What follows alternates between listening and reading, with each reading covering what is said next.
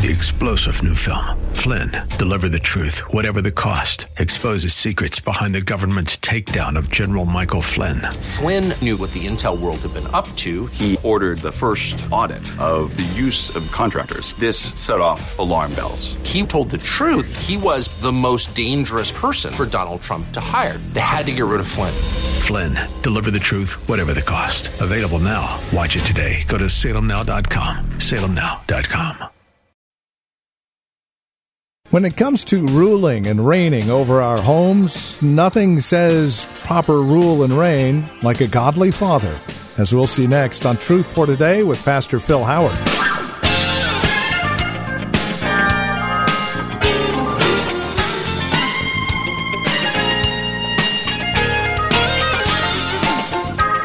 Acting like a father. That is the title of our message today as we turn to Luke chapter 15 here on Truth for Today with Pastor Phil Howard from Valley Bible Church in Hercules. If you want a classic illustration of how a father should treat his child, you look no further than Luke 15. God the Father himself gives us a marvelous illustration of what he feels like and acts towards his children. With this illustration, here's Pastor Phil Howard and today's broadcast of Truth for Today. We want to look at a marvelous passage in Luke 15. It's about the Father's heart, what God's all about. I think familiarity with Scripture often deadens us to finding out what it means.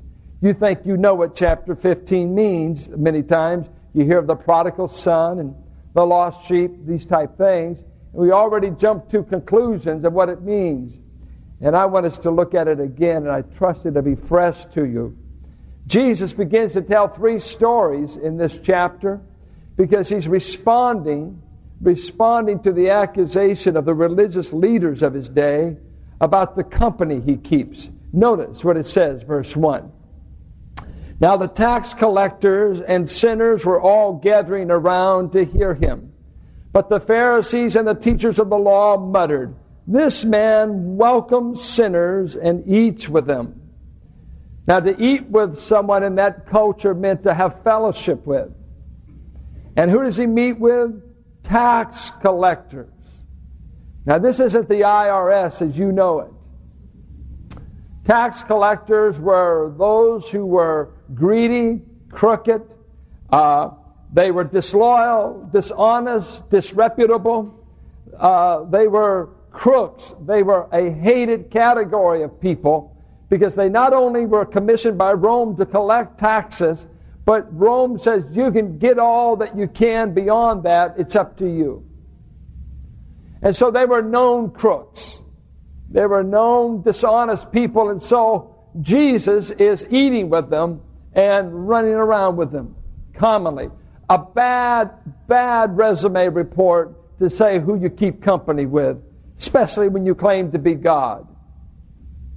Besides that, he said he ran with sinners, and the Jews had a word. They were the Amoritz. They were the people of the land, the common folks, soiled, irreligious, vulgarity, not ceremonially clean. You don't have any Pharisees coming out of these families. These are the people of the land, of the earth. And they were kind of considered the dirt people. And so Christ is being seen with them.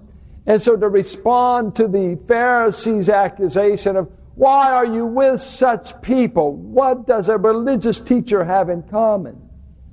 He begins to give them 3 stories. We're going to look at that concerns the prodigal son. But the first story, he talks about a man whose sheep got lost. And he leaves the 99 and he goes out and he finds the one sheep and he has a party. They rejoice about it. And Jesus just picks up on that and he says in verse 7, I tell you that in the same way there will be more rejoicing in heaven over one sinner who repents than over 99 righteous persons who do not need to repent. Well, what do you expect the sheep to do? When you're that dumb, you get lost easy. And then he goes on to a coin. The coin didn't get lost on his own. Somebody else lost the coin. And so he starts telling the story about the woman who searches, and this was no ordinary coin. It's believed to be like an engagement ring. But she lost it. She searches, she finds, she rejoices. And Jesus once again in verse 10 says, in the same way I tell you, there is rejoicing in the presence of the angels of God over one sinner who repents. You don't object to a shepherd rejoicing. You don't object to a woman rejoicing over a coin. And now he goes to the highest level of pathos in the story that no one can understand it any better than parents. He starts talking about a parent, a father, whose son decided to leave him. Now, the sheep got lost because it's dumb. The coin got lost because the woman wasn't careful. But the boy gets lost because he's a rebel. He chose to be lost. He chose to walk out on the father. There's no excuse for what the son does. A.W. Tozer said something about God. In one of his books called The Knowledge of the Holy, he made this profound statement. What comes into our minds when we think about God is the most important thing about us. When I ask you to picture God in your mind, whatever that comes out, whatever you think of, whatever concept, that's probably, according to Tozer, the most important thing about you. But when you think about God, some people would maybe think of the right answers in a catechism class. They think of the right answers in Sunday school. It might be a litany list of all the knowledge they have. I'm orthodox. I'm correct. But Jesus is talking to a very orthodox group of Pharisees, the religious leaders of the day, and he wants to tell them, you don't know the heart of God. You don't understand what makes God happy. You don't understand what makes God party in the third heaven. Because God isn't interested as much in Sabbath keeping and rule keeping as our attitude towards people. Because God loves people, even rebellious people. And so he's starting to tell them a story of how God feels about people, and he tells the story of the prodigal. There's an ancient story that tells about a disciple that came to a rabbi and says, I want to be your disciple. I want to be your follower. And the reply came, do you know what hurts me and gives me pain? The reply was, no, sir, I don't think so. Then how can you say you love me if you don't know what hurts me? And how can we say we know a God when we don't know what makes his heart pain, and we don't know what makes his heart glad? How can we know such a God? And we're going to see that this parable is really the parable, as G. Campbell Morgan said, it's the parable of the Father's heart. It's not about the boy at all. It's about the Father. There's no heroes in the story but the Father. Let's begin to find out and see what a prodigal son looks like. Verse 11. There was a man who had 2 sons. The younger one said to his father, Father, give me my share of the estate. So he divided his property between them, the older and the younger. This is an astonishing thing. I have a quote by a scholar by the name of Bailey, who said in all of literature of this time, there is not one story that ever records a son requesting his inheritance. Think of it. You're a 55-year-old man, and you take a 30-year-old son somewhere, and on the way, the boy says, Dad, when are you going to divvy up my inheritance? Thanks. It's good to know that you love me. Or if he said it in these terms, Dad, hurry up and die. I'd like to get my inheritance. That this seems to be almost the power of the insult here. It's almost saying, Dad, I wish you would die because I'm more in love with your resources than I am you. I'm a rebel. I want a Corvette. I want a Visa card. I want to be cool, and I want to do it on your money, and I don't really give a hoot about you. Get the setting. The younger son is a rebel and thankless, and he insults his father to no end. We don't get it in the text because we don't know the understanding of what he's really saying. He's saying, I want the wealth. I don't care if you live or not. And the dad complies, enters into financial arrangements.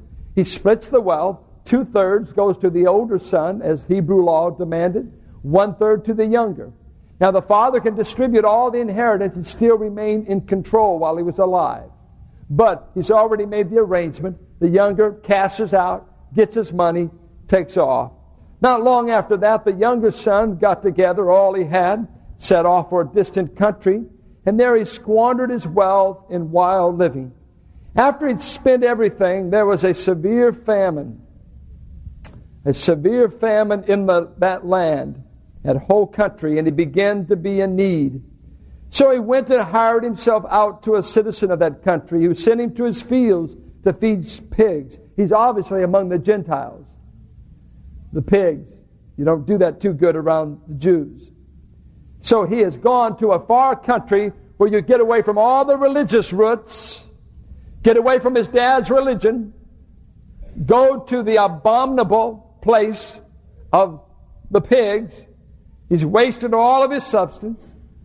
And he longed to fill his stomach with the pods that the pigs were eating, but no one gave him anything. When he came to his senses, he said, how many of my father's hired men have food to spare, and here I am starving to death?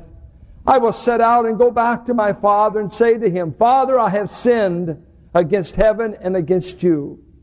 I am no longer worthy to be called your son. Make me like one of your hired men.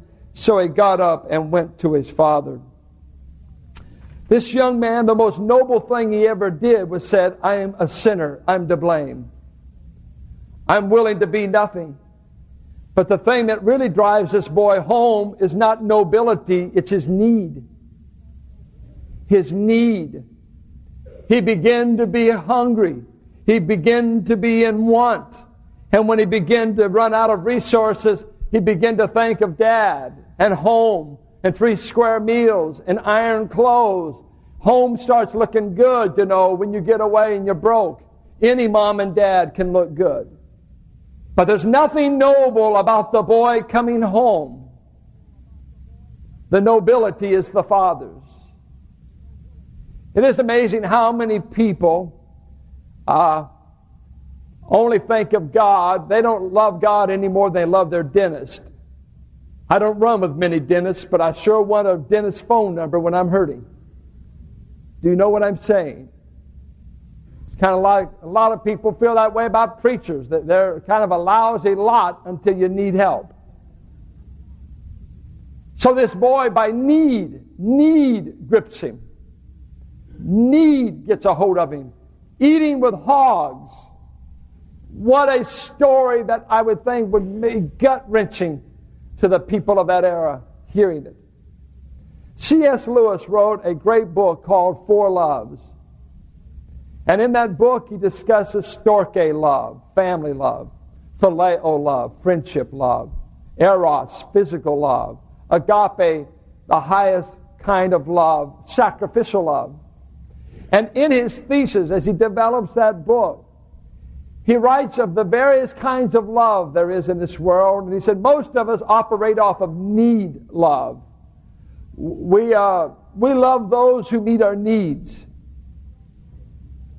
It's like the love of the child for the mother when they're dependent for everything. You need the mother for nurturing. You need the mother for changing. You need the mother for everything. And so he says, I love you, Mommy. Oh, that's wonderful. And a mother's heart leaps for joy. But then she turns around and says, I need you. Or not that. I love you. And it's a gift, love, because you're taking all my energy and strength. It's costing me a lot more to love you than it's costing you to love me.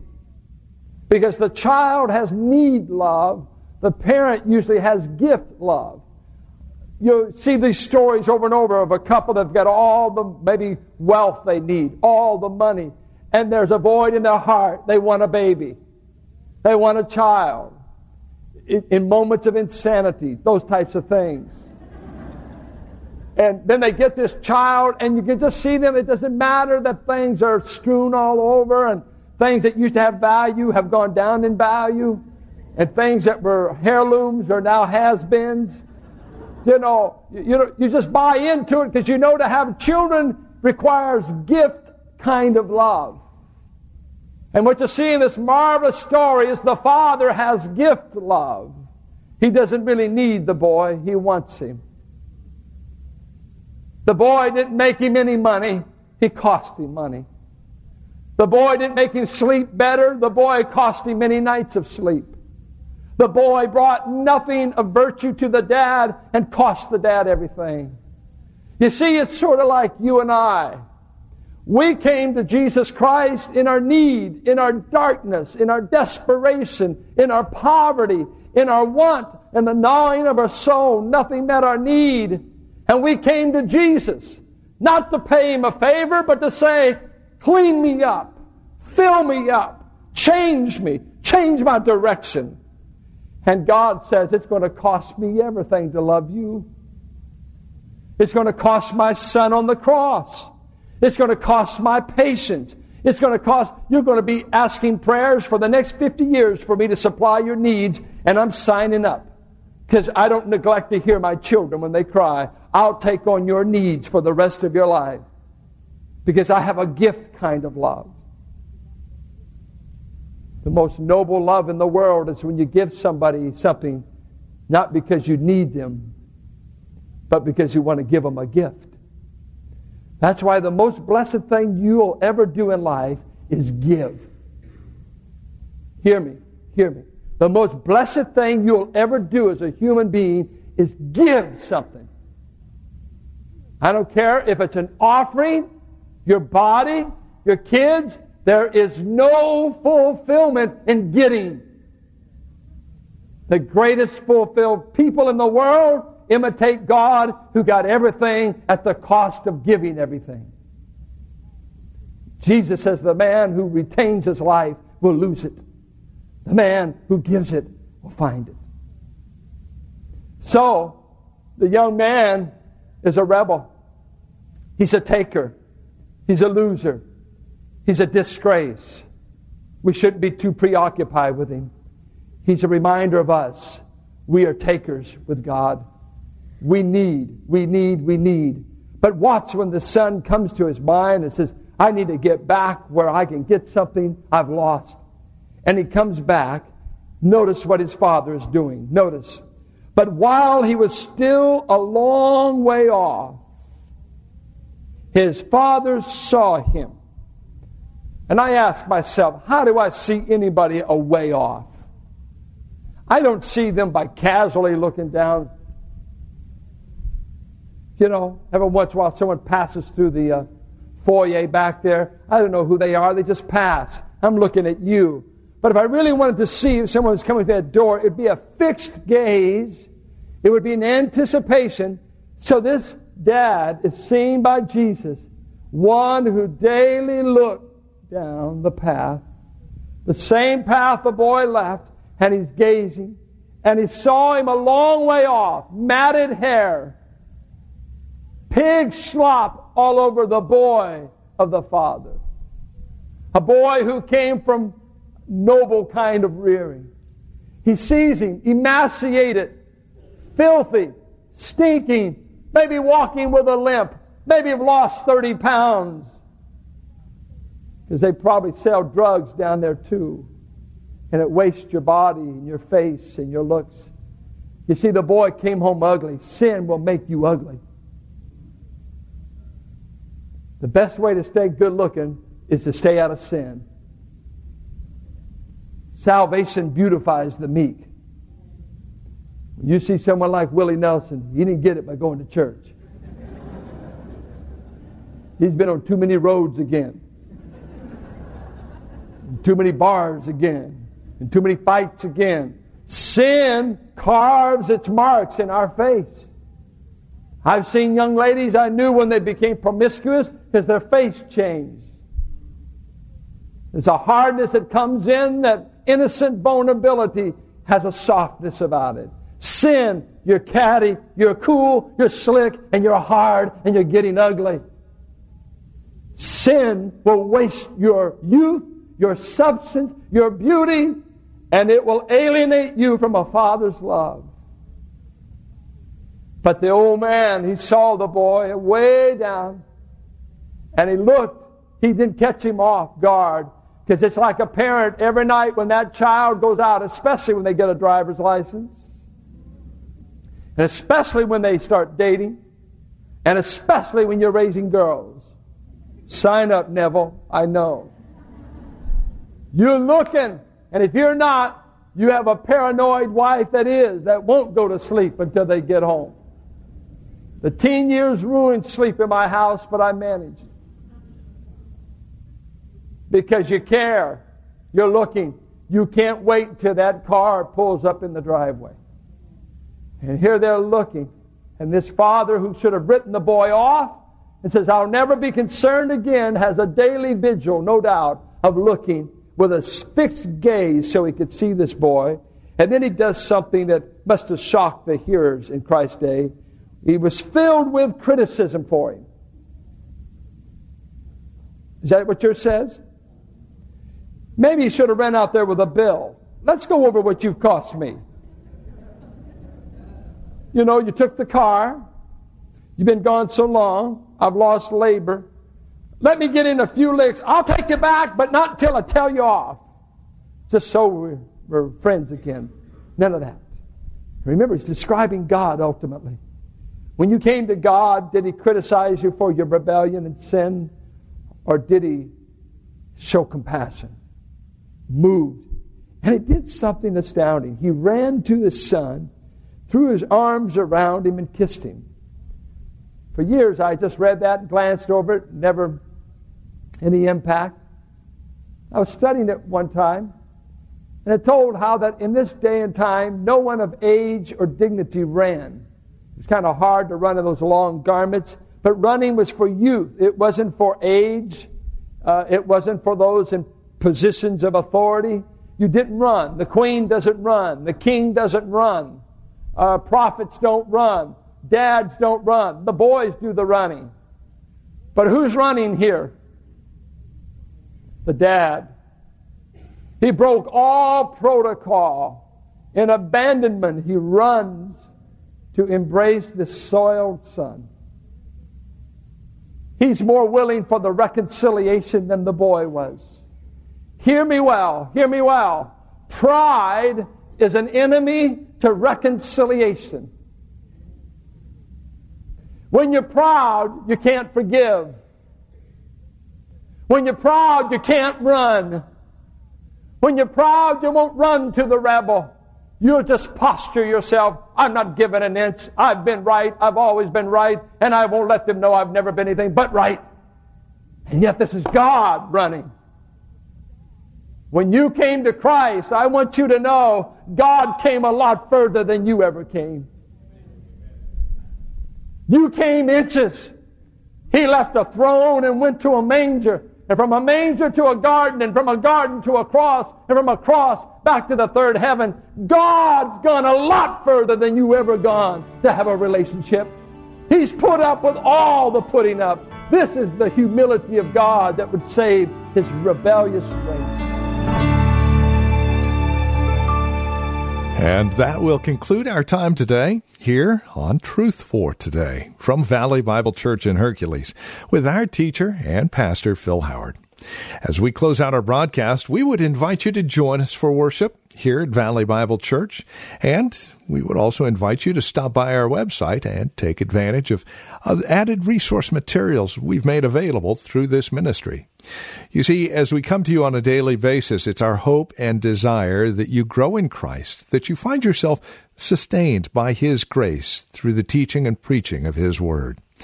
Along those lines, we've created Truth for Today Radio, which is a website that contains a lot of other extracurricular resource materials that you can add to your relationship with Christ as you seek to grow in Him.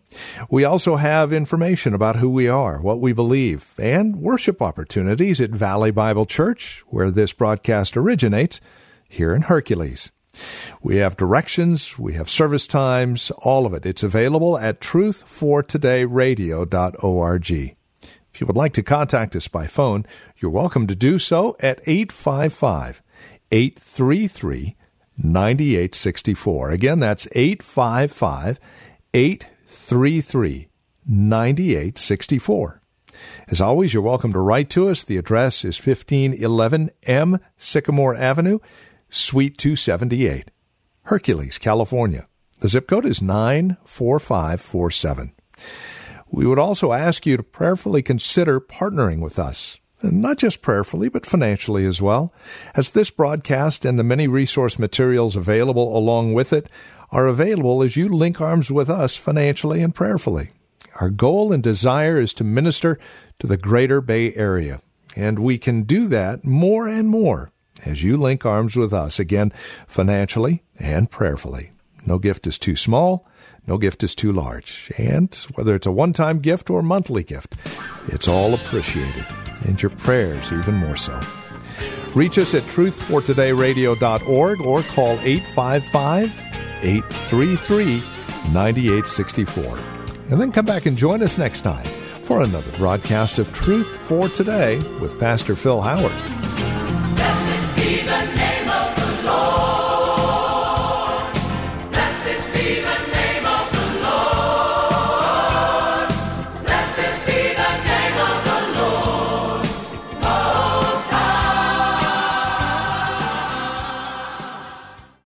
3-star General Michael J. Flynn, head of the Pentagon Intelligence Agency, knew all the government's dirty secrets. He was one of the most respected generals in the military. Flynn knew what the intel world had been up to. He understood its funding. He ordered the first audit of the use of contractors. This set off alarm bells. The explosive new documentary, Flynn, Deliver the Truth, Whatever the Cost, uncovers the facts behind this scandal. Flynn told the truth. He was the most dangerous person for Donald Trump to hire. I find out the worst enemy that I'm going to face in my life is right here in America. They took my assessment and they wanted me to change it. And I was like, I'm not changing it. They had to get rid of Flynn. With in-depth interviews, archival footage, and never-before-seen personal records of the man behind the headlines. I just felt like I was drowning. Flynn, Deliver the Truth, Whatever the Cost. Available now. Watch it today. Go to salemnow.com. salemnow.com.